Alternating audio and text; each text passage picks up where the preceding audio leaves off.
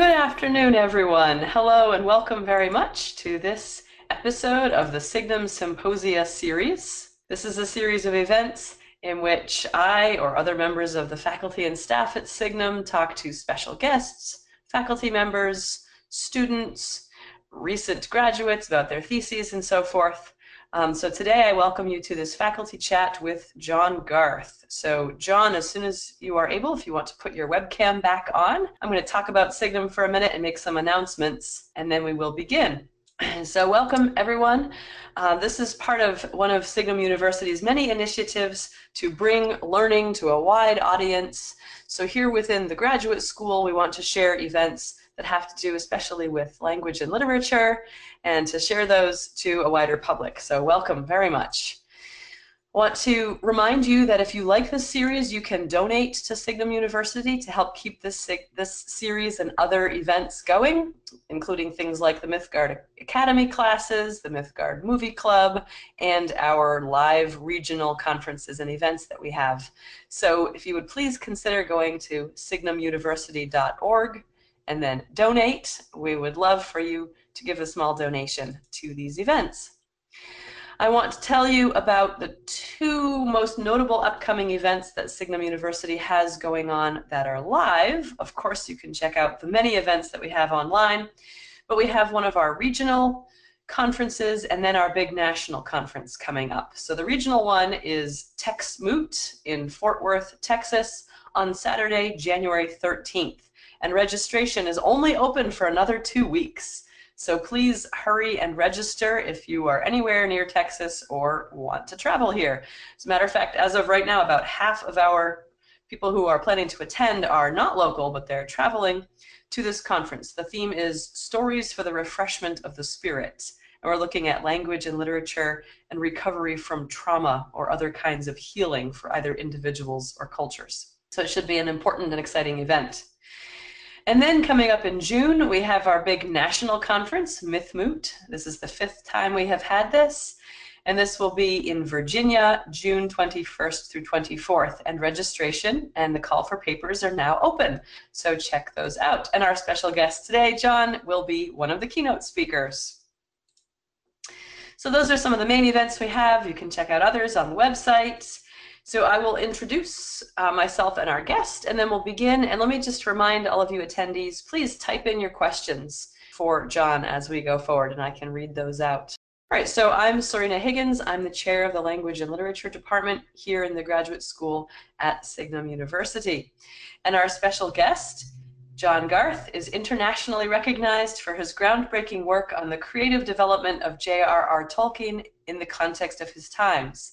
He's the author of the Mythopoeic award-winning book Tolkien and the Great War, 2003, and Tolkien at Exeter College, 2014. He's working on a major new book, Tolkien's Mirror, begun during a year as a fellow of the Black Mountain Institute. In 2017, he was presented with the Tolkien Society of Great Britain's Outstanding Contribution Award. So welcome very much, John. We're very glad to have you here. Thank you, Serena. Good to see you. Very good to see you again, since I haven't talked to you since you taught your class on Tolkien and the Great War for us. So we're glad to have you back. So I want to give a kind of overview of maybe how you got into Tolkien, your major interests, and then we'll talk mostly about your recent work, because the point of this series is really to find out what do you do when you're not working for Signum? What is your own independent research? So why don't you start out by telling us how you got interested in Tolkien and sort of what your Tolkien career path has been. Well, it's been rather slow and indirect. It started out reading Lord of the Rings when I was 9, which is unhealthily early, and obviously had a huge impact on me that never quite went away. I just loved it. I'd been kind of prepped for that by other stories, by Narnia, by Alan Garner's stories, which I do recommend if you don't know Alan Garner. So I knew that when I saw this book, The Lord of the Rings, on my mother's shelf, this was something that was probably for me, because it had maps in it, it had these extraordinary names, it had mysterious inscriptions and so on. And then one evening I just picked it up in a fit of boredom and couldn't put it down. And I read it probably 4 times within the next few years, so that after the first one, which I'm sure I didn't really understand very much of, I started to get the hang of it. Now, an ongoing thread for me is very nerdy, and then another one is very, very unnerdy. So the nerdy one is simply that I was always captivated by Tolkien's invented languages, and to start to decipher them, to understand that Ered meant mountains and Orod meant mountain, and what kind of relationship did that mean between singular and plural. This taught me an awful lot about language, and it was a fascination that kept me going, going back to Tolkien again and again and again. And I learned to typing up all the Elvish vocabulary. Now, the non-nerdy side of this is simply that I passionately loved Middle-earth, to the point when, I suppose as a 11-year-old, I could almost convince myself that hobbits must exist, because it was just so convincing. You know, surely I'd see one, right?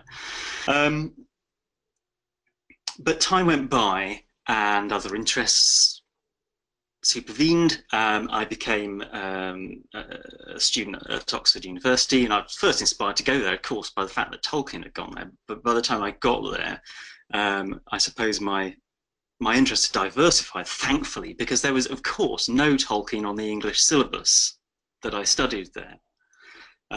It was a classic Oxford English syllabus, which took us from Old English. So there, I had a real advantage over my fellow students, that here was something I had already gained a taste for, and it was great to actually get into it. I think you've had that experience recently, Serena, haven't you? Yeah. And then on the other extreme, we had T.S. Eliot and the modernists, and you know, people that the literary establishment will validate such people and assume, therefore, that Tolkien is invalid. Anything that is non-modernist, anything that is, as they would call it, escapist. During this, I kept getting it was like the Tolkien Annual. It came out every year, and it was the new volume of The History of Middle-earth, edited by Christopher Tolkien. So The History of Middle-earth is 12 books in which the process of the invention of Middle-earth is mapped out in great detail, with texts that he never finished, or texts that he did finish but he wanted to improve upon, all things that were never published in his lifetime. So essentially you're reading Tolkien's manuscripts and typescripts, and you get a real sense of the evolution of the mythology. So my English university learning didn't quite manage to shake my interest in Tolkien. There was always this lifeline. And when the History of Middle-earth publication process was complete, it was 1996, I felt really rather bereaved. And I started to go back to my original thing of doing an Elvish dictionary, right? By this time I was what, 30. But the History of Middle-earth had revealed that this was a really impossible pursuit, because Tolkien kept tinkering, niggling, as he would have put it, with his invented languages. So if you wanted to create a dictionary, you had to kind of do a stratified one that shows the state of the language at various times. And to do that, and this is where it actually started to get interesting, you needed to figure out very precisely the order in which he wrote different things. Now, excuse me, this is a compendium of the first 5 books in the History of Middle-earth. And there's an awful lot there, as I say, it's extraordinarily detailed.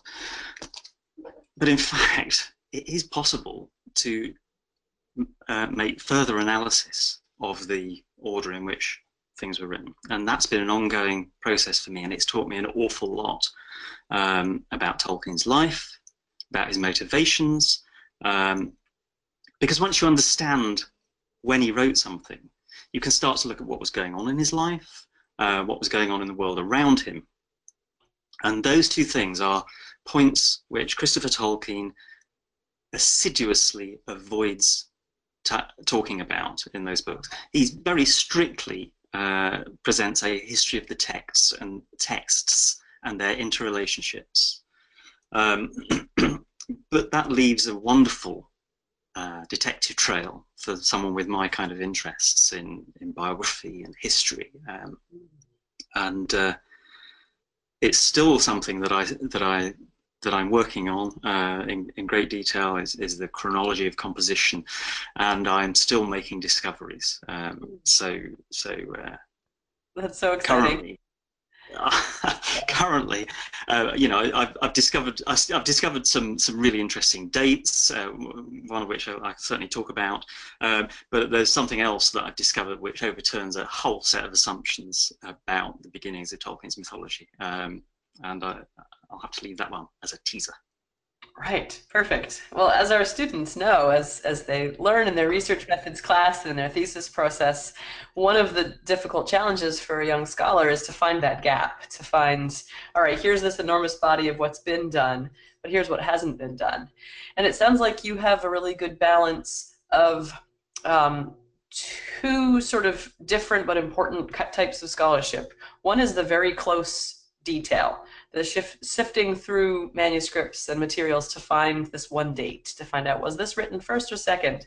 But the other is the big picture, what's going on in history, what's going on in his life, what are sort of these large cultural movements that are going on across England and across Europe.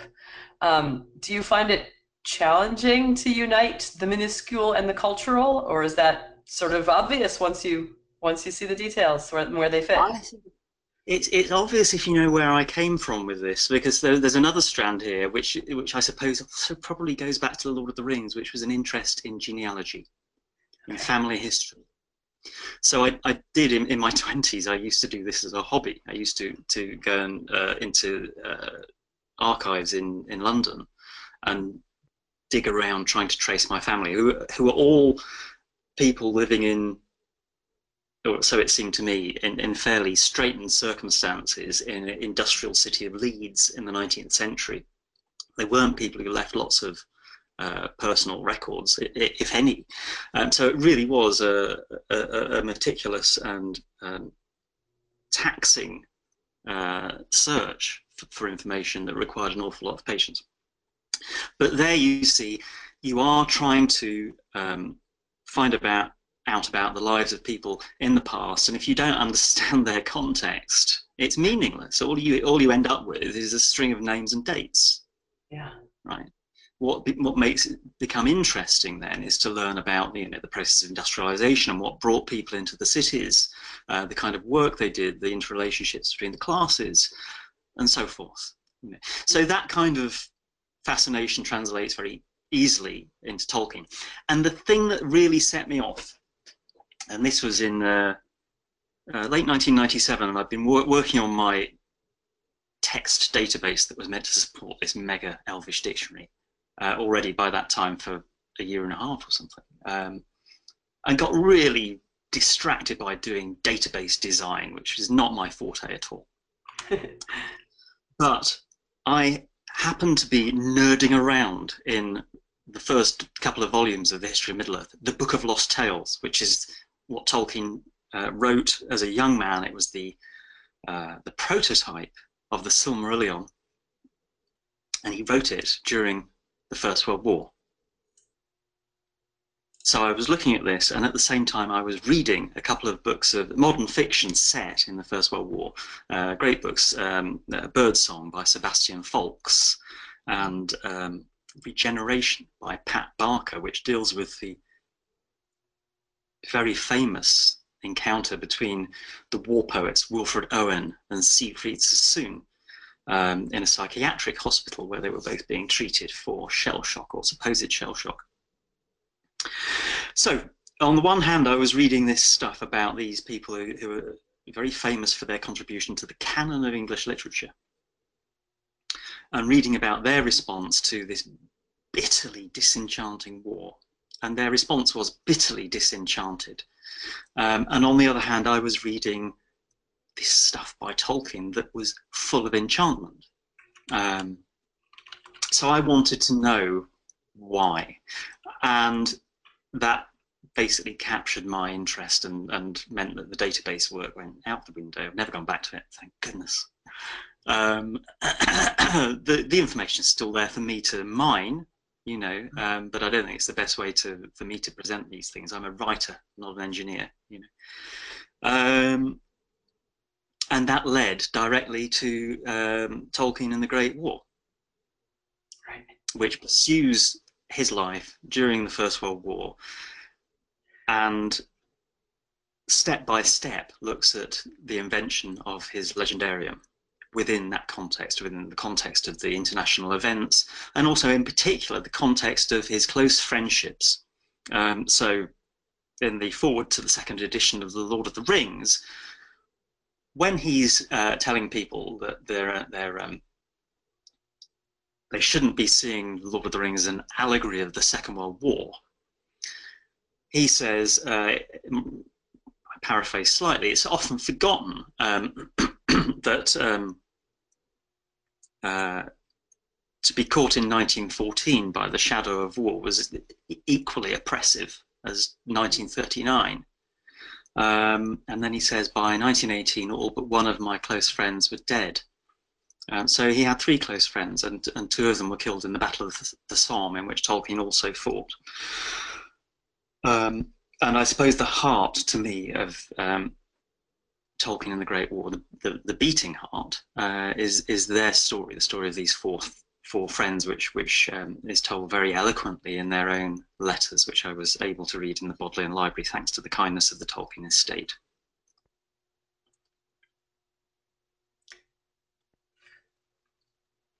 Oh. Go on. Right. I'll take a sip of tea. Yeah, perfect. I'm just a little overwhelmed by all the amazing content, but also we've got a bunch of questions coming in, so I think we'll sort of back up and take the questions and then tiptoe up towards your more recent work. First of all, we've got some just audience appreciation and people who are resonating with what you've said so far about the language nerdery. Kay Ben Avraham says, as a fellow nerd who had sheaves of meticulously handwritten pages of Elvish vocabulary in her school backpack, she appreciates very much the fact that you were learning to type by typing up this Elvish vocabulary. That's great. And I was thinking when you were talking about the databases that we have several people here in the audience today who are experts in data analysis and text mining and so forth. So if you've set that project aside, maybe there's some who want to take it up. And Jeremy Morgan asks whether you see any newer technologies that could be helpful in textual analysis. Is there anything that has your eye right now, technologically speaking? And I'll broaden it out and say, what do you think about digital humanities and the directions that text mining and digital humanities are going? Well, you probably know more about that than I do, frankly, Serena. So just barely starting to learn myself.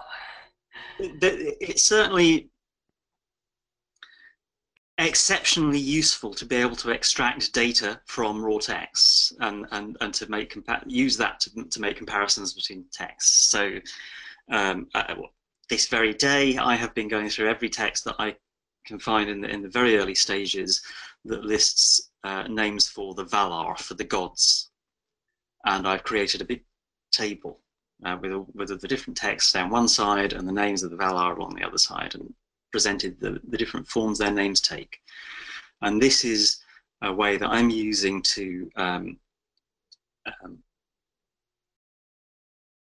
make certain that I'm understanding the order in which the texts were created, and also it tells the story. Just glancing at this information in tabular form of the creation of that particular aspect of Tolkien's mythology. It's a very dry, and you might think extremely dull process, you know, taking these beautiful names out of their beautiful context and sticking them in a table. But actually, because I see it again in the context of a creative life, the life of a creative genius in the middle of this astonishing conflagration of the First World War, It's extremely rich. Yeah. Well, right, that part of the process is dry, the collecting and tabulating the data, but once you start to see it, oh, it's super exciting. Once you see patterns and chronologies and interrelationships and networks and so forth. Yeah, very good. Okay, Kate has a specific question about your reading history, and then I'll ask another one after that that will bring us right back to where you are in your work. Kate wants to know, at what point did you read The Hobbit? Did you read it before Lord of the Rings or after? And how did the one impact your reception of the other? I read it afterwards, and I Oh, have to say that I was really quite disappointed as a I suppose 10-year-old. Perhaps I waited even longer. I may have been 11 when I first read it, because it wasn't The Lord of the Rings. I just wanted more, and it was clearly I should have read them in the other order. Um, it just didn't have the the detail, the verisimilitude. Um, So, but I've grown more and more fond of The Hobbit over the years, but it's still it still won't knock Lord of the Rings off the top spot for me. And then, of course, the other thing that came along was the Silmarillion. So I was actually of the generation that knew that the Silmarillion would one day be published, or hoped it would one day be published. I read Lord of the Rings in 1975, which was 2 years before it came out. And that was quite a surprise when I read that as well, because it was heavy. It was heavy going for a 12-year-old. yes. Oh, man. So Emily asks then, a few minutes ago you said you'll leave something as a teaser about certain dates. Is that a teaser for your new book? And so why don't Oh, you absolutely. talk to us about your new book just as far as you can, just to get us interested so we all want to buy it. So Tolkien's Mirror takes its title from the Mirror of Galadriel, and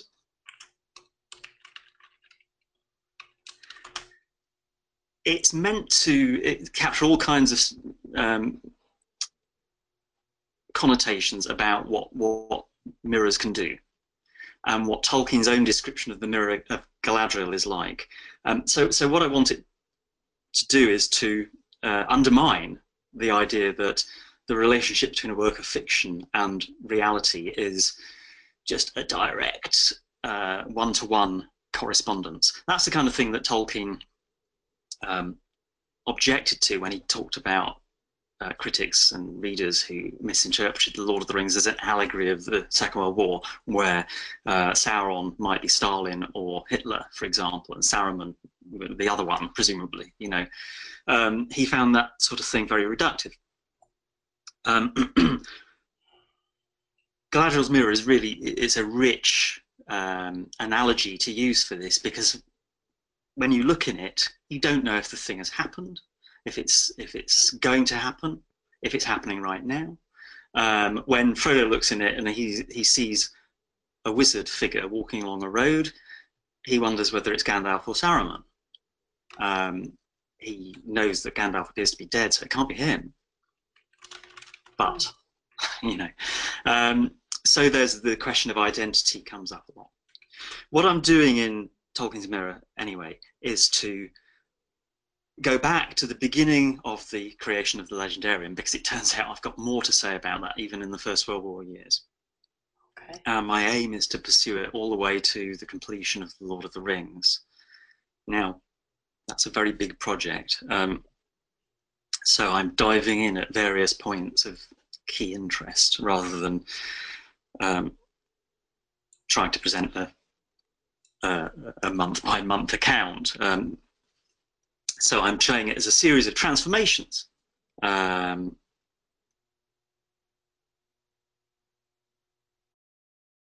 So there will be a chapter, for example, surrounding the 1931 conversation with C.S. Lewis, in which Tolkien and Hugo Dyson persuaded Lewis to accept that the Christian myth is the true myth, is the truth.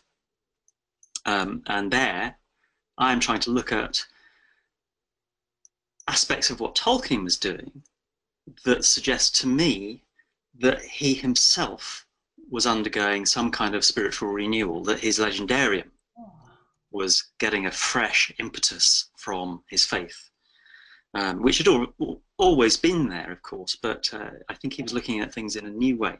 And then, of course, there's The Hobbit, the introduction of hobbits. So here we have the collision between two largely independent strands of Tolkien's creativity, his mythology that he'd been building since 1914, and the stories he'd been writing for his children since they'd come along. And the arrival of hobbits into the Legendarium really changed things enormously. And my argument has always been, since Tolkien and the Great War, that inventing hobbits, essentially to provide his children with someone with whom they could easily identify, rather than, say, an elf or a dwarf. You know, here was someone who was much like an English person of their father's generation, say. That almost accidentally allowed Tolkien to draw very, very closely on his own experience of arrival at experience, and that was the First World War. So I think there are some tremendously wise things in The Hobbit about how you deal with responsibility, how you learn responsibility, how you deal with fear. I think Bilbo in the tunnel on the way down to Smaug's lair, palpitating with fear, but still going on. You know, I think Tolkien's talking from experience here, though. Of course, he never met a live dragon, as far as we know. And then there's a third chapter in that series of kind of revolutions in the middle era of Tolkien's Legendarium, is Numenor. Right. The Tolkien's Atlantis myth, which again is very closely related to his friendship with C.S. Lewis. So here is a date discovery that I will share with you. I'll share my method a bit. And my method is simply to read everything there is that Tolkien wrote about something, and then try and learn as much as I can about the context of those statements. So I went through his published letters, and these have been published since, I think, 1981. So they've been out there an awful long time. And I looked at everything that he said about Numenor and its invention. And he often talks about the great wave nightmare that he'd had for as long as he could remember. A terrifying thing in which this wave comes over the green fields, swallowing them up, and catches him. And he wakes up on the point of drowning. Yeah. But he also said that Numenor came out of a blurb that he wrote for The Hobbit, in which he talked about the period between the Elder Days and the Dominion of Men. So I dived across the room to a very useful and unfortunately somewhat rare book, the J.R.R. Tolkien bibliography by Wayne Hammond, with the assistance of Doug Anderson. And in there's a great deal of stuff about the publication of The Hobbit, which is now in, hang on, rather more accessible volumes. This is the second edition of the J.R.R. Tolkien Companion and Guide, just come out, a really essential research resource.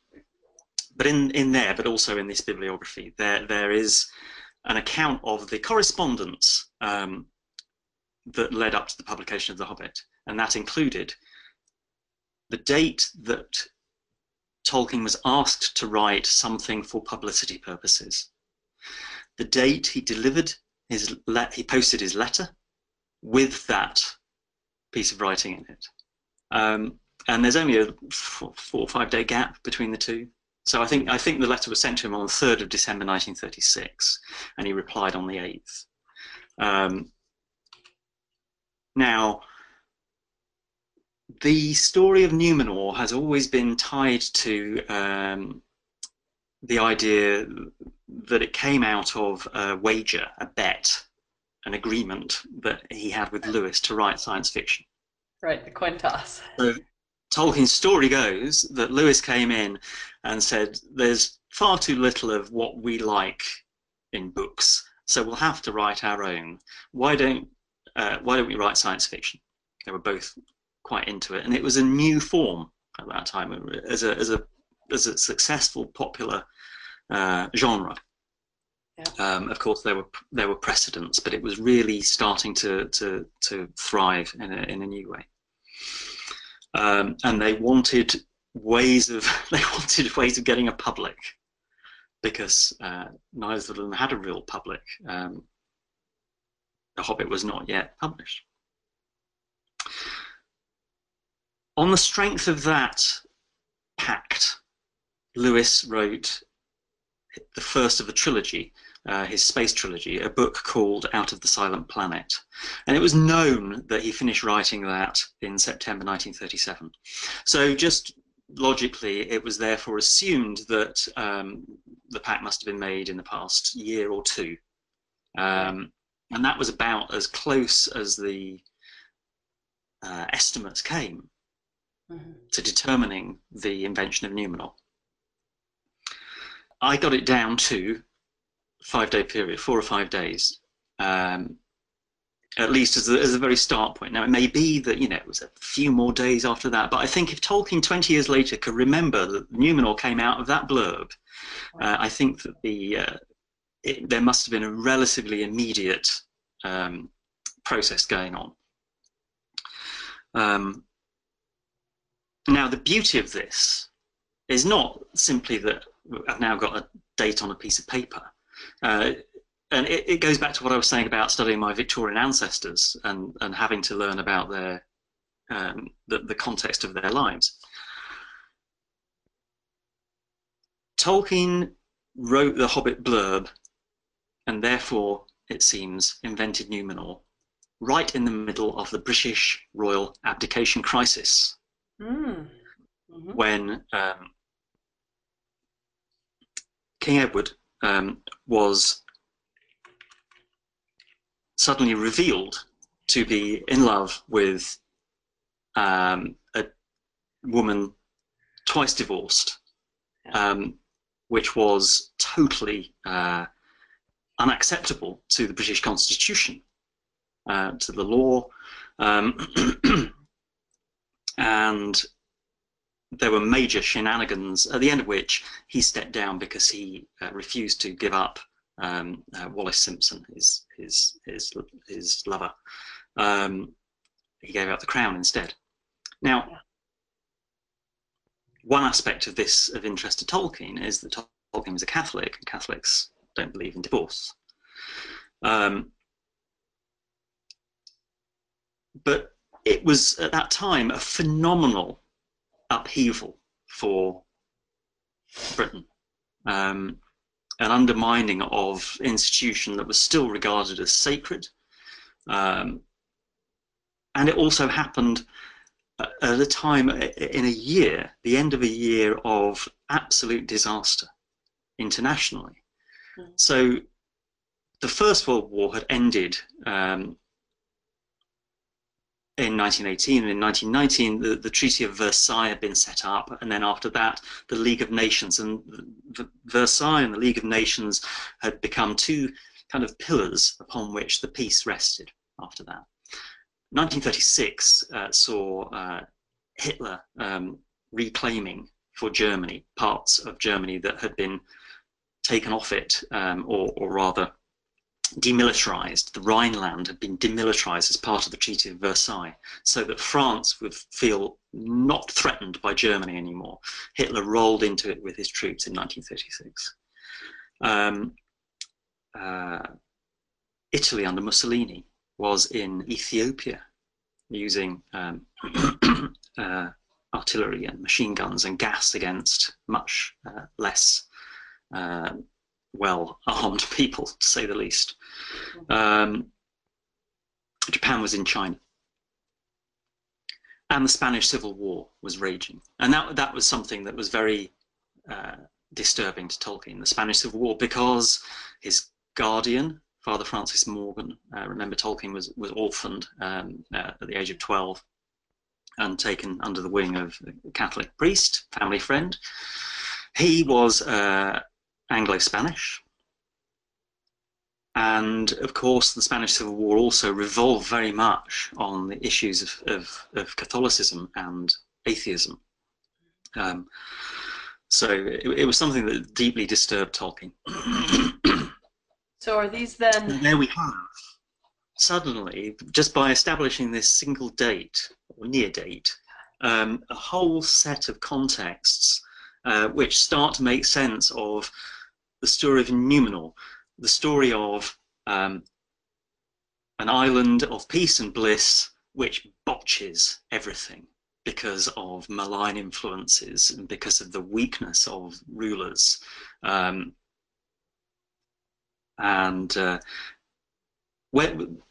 think Tolkien invented this before this famous pact with Lewis. That's unprovable. What directly followed from the pact with Lewis, though, was Tolkien's time travel story, The Lost Road, unfortunately never finished, which has some really extraordinary passages in it, in which the armaments of Numenor, this land in Middle-earth, are described in that very archaic style of language that he gave his speakers in what he wrote in those days, as modern armaments. The ships are made of steel. They cut through water faster than the wind. They have missiles that will go through, travel leagues, and so on and so forth. And then at the same time, what has happened to Numenor is that this figure, Sauron, has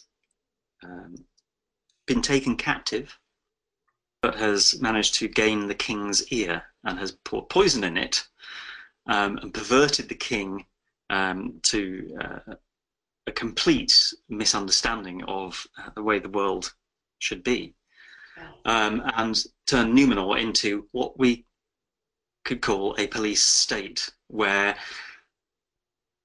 people are being dragged away at night, never to return. There are torture chambers. People don't know who they can talk openly to because they might be denounced. You know, these are really contemporary issues. This is the stuff of 1984, you know, which hadn't yet been written.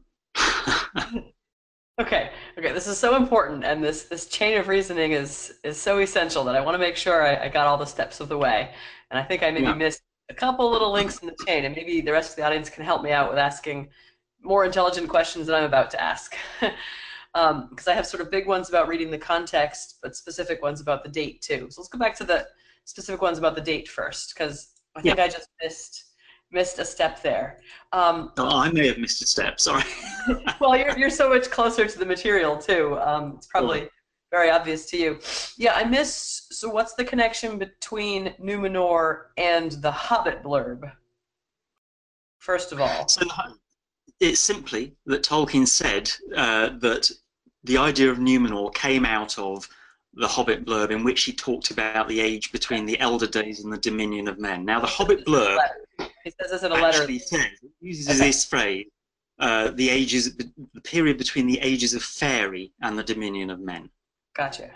And that letter is December 3rd, or the blurb was December 3rd?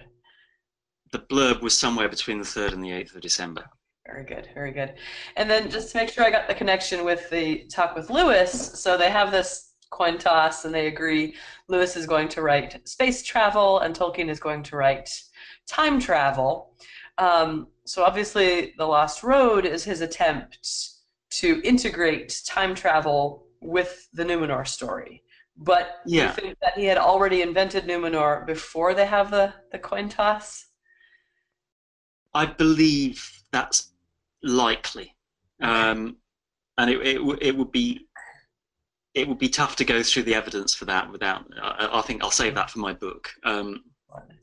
But there's I think in all likelihood Tolkien had this Legend of Numenor written, first draft at least,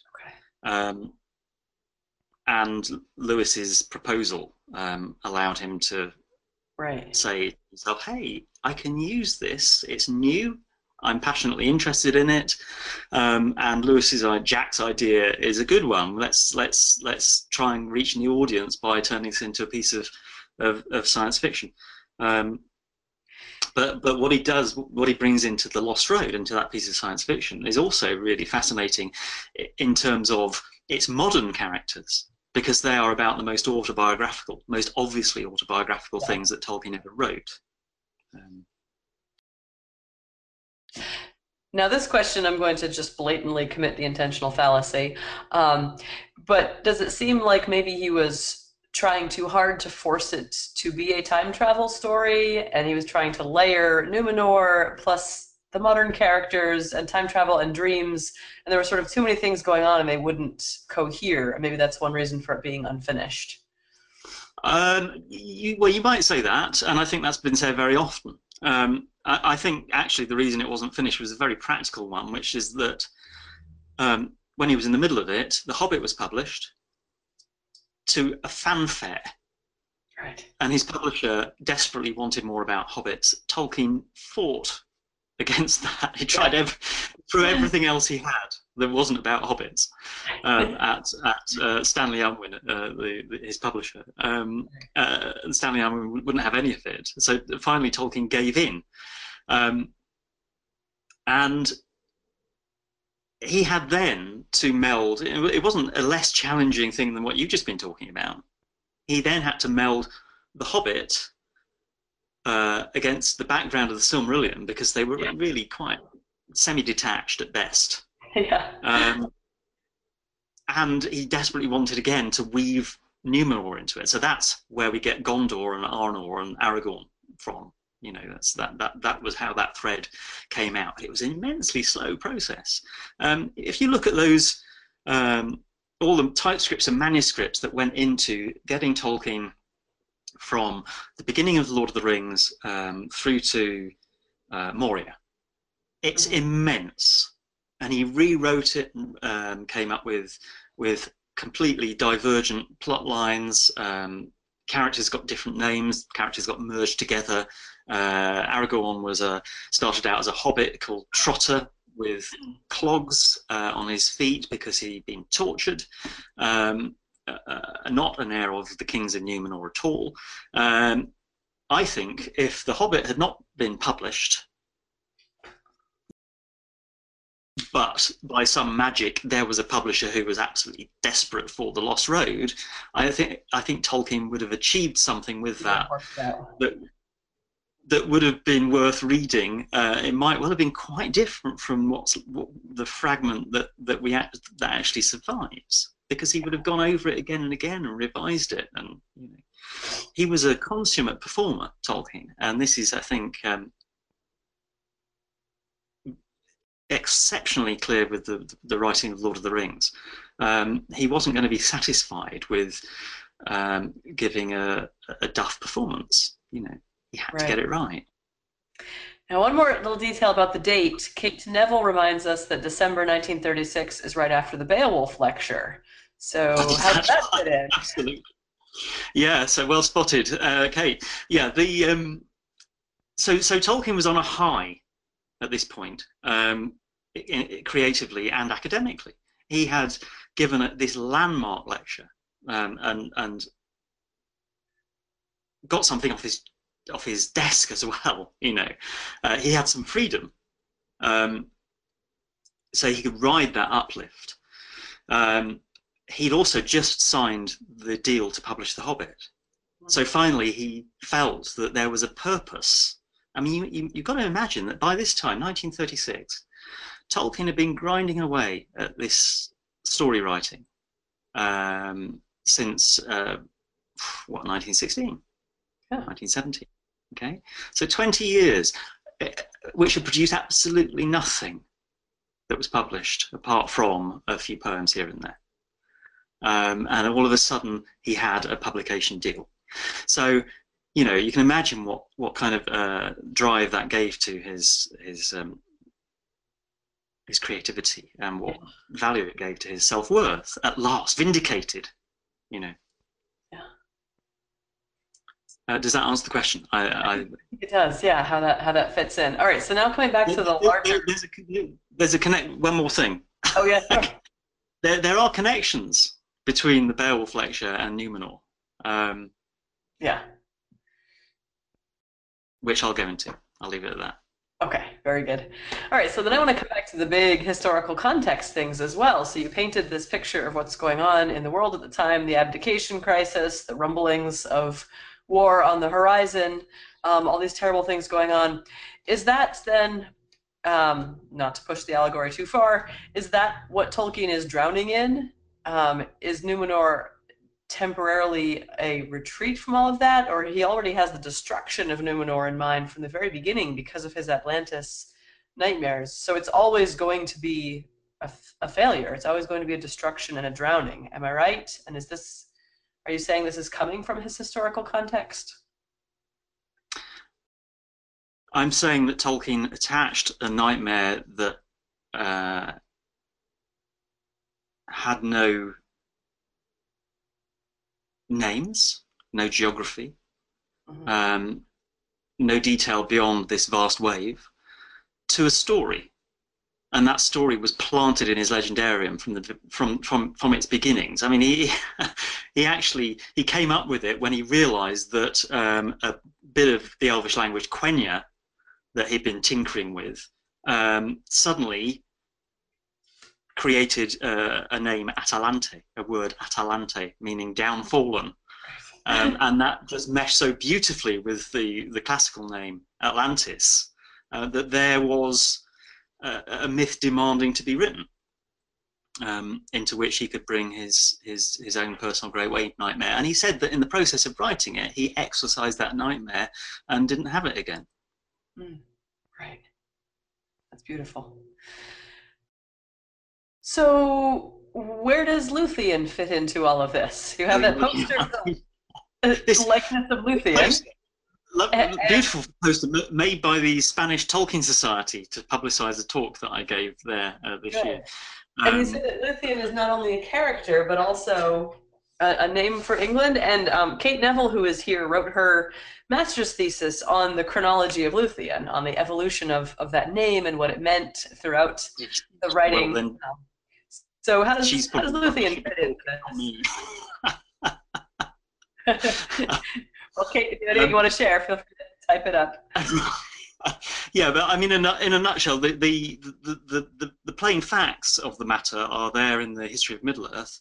Luthien was not first used for the character Tinuviel. She was invented in 1917, but Luthien, the name, didn't come along for a little while longer, and was first applied to a male figure, and then for a while after that to England or Britain itself. And I'm pursuing the question of the relationship, the motivation behind this, and I think getting to the core of the story of how Tolkien tried to keep England at the heart of his mythology. And he did it in various evolving ways throughout his life, until, of course, most famously, he turned the Shire into a version of England. But Luthien certainly predates that. Mm-hmm. Very good. So how is Tolkien's use of Luthien as a name for England similar to or different from what other English writers and poets were doing with their various names for and personifications of England? I mean, Blake is one that springs to mind, obviously, as someone who's trying to write this huge sort of British mythology. How is Tolkien similar to or different from a figure like Blake? Oh, gosh. Not a fair question. Thank you for that. Well, feels like It feels like Aviva now all of a sudden. Tolkien's approach was primarily using what he called feigned history. Right. So he liked to create a narrative, a rich, believable, complex narrative, which had a set of names with a certain flavour. And those were primarily his invented elvish names, of which Luthien was one. Blake was a visionary who does seem to have seen visions. He believed that he met the ghost of Napoleon on his staircase in London once. And did Wilson sit in a tree and give him some advice? They're just there's certainly an overlap. I mean, I would call Tolkien a visionary in a slightly looser sense than that. And I do think actually that some of Tolkien's creative impulses, particularly ones where he couldn't understand where it was all coming from, probably weren't that far distance from the creative drive of someone like Blake. Mm-hmm.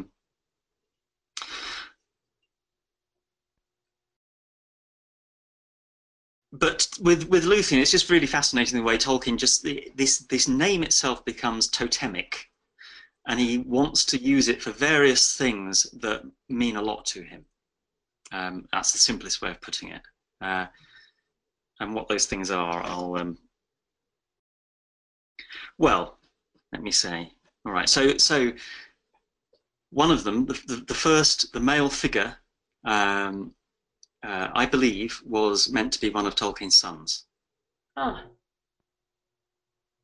So he gives the name Luthien first to his son, and if you like, an avatar of his son, a figure in Middle-earth who's not meant to be a coded version of his son, but is meant to be part of a family that kind of provides a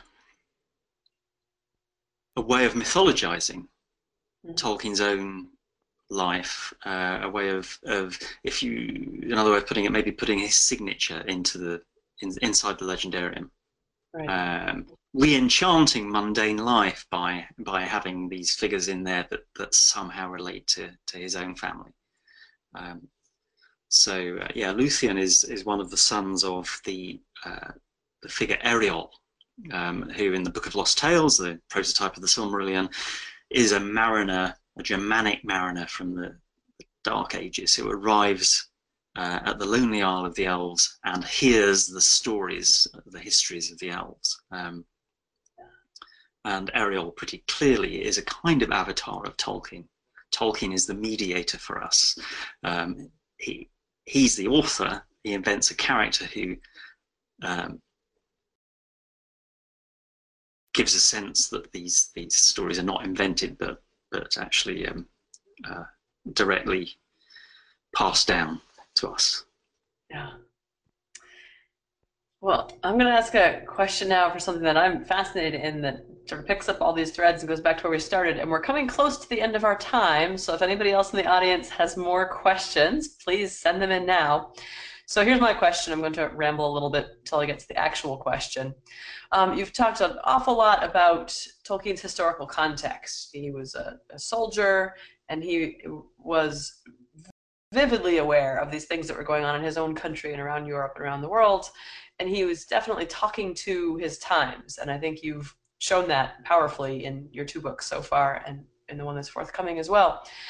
But you said at the beginning that he's not on the syllabi in the English schools, and he's not considered respectable like T.S. Eliot, Ezra Pound, Virginia Woolf. You know, he's not a modernist.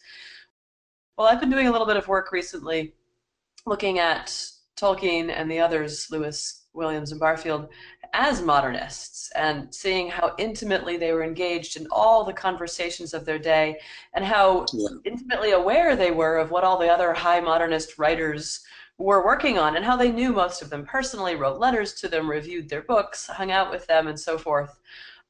So in what way is Tolkien not a modernist, or is he, and we just need to redefine our terms a little bit? Oh, another huge question. Yeah. Summarize Proust. Well, I suppose I would contest what you're saying very slightly, in the sense that, yes, Williams knew a hell of a lot of the modernists. But at the point I've just been talking about, the Numenor period, Tolkien didn't know Williams, and let me think about this, or only just, right? So 36. that aspect of the They wouldn't have met in person yet, but Lewis would have been talking to Tolkien about Williams at that stage. I think Tolkien may have met him by then, but that's, yes, it's not proven. Williams came up to Oxford to meet Lewis and one other Don, but we don't know whether that was Tolkien or Neville Coghill. Between Lewis and Williams are March of 36, yeah. But at any rate, I think, yes, so Williams would be the one with the real connection with the modernists. But no, the Inklings were, even before he arrived, very literate, very widely read. They may have been, they may have had something of an animus against quite a lot of modernism, and probably quite a lot of First World War writing too. But they were certainly, if you have an animus against something, it doesn't mean that you ignore it. Actually, right. Probably quite the reverse. You know, you talk about it more, right? Yep. So it's easier, actually, I think, to talk about Tolkien as a postmodernist than a modernist, because of all the extraordinarily complex textual things he does. But I'm sure we don't have time for that either, really. All right. Well, I just wanted to say, though, you mentioned my two books, and I don't think we've actually mentioned the other one, which. No, we haven't. Tolkien at Exeter College, 2014, right? It's a kind of codicil to Tolkien in the Great War, in which, for various practical reasons, I somewhat neglect his college life, but there it all is as well. Okay, excellent. Well, we did have a couple of questions come in, but I'm afraid that each one is a 10 to 15 minute question, no. At least. But feel free to continue these discussions, online and so forth, and I'm sure we'll have other chances to talk with you in the near future. Do you know when the new book will be released? No idea yet. All right. Do we know even next year? I don't have a publisher. Okay. As yet. All right. Well, maybe we can help you get on that. Very good. Well, we really enjoyed talking with you. This is absolutely delightful. So many important subjects that I and many people here really care about. And we look forward to hearing you talk at MythMoot. Do you know what your talk will be on at MythMoot? I'm going to be talking about how and why Tolkien wrote the Bombadil country sequence. So the old forests, the House of Tom Bombadil, and the Fog on the Barrow Downs. And again, it's a fascinating story which has bearings on his First World War experiences, among other things. Brilliant. And I've promised not to ask you if you think Tom Bombadil will make an appearance in the Amazon series, so I will not ask you that. I promise not to talk about those adaptations. Well, thank you very much, John. This was really enjoyable. That you've got so much good work out there already with your books and your articles online, and we really look forward to the new book, hopefully before too long. Yeah, me too. Thank you. Yeah, come back and talk to us soon. All right, thanks. Bye. Thank you. Bye. Bye, everybody.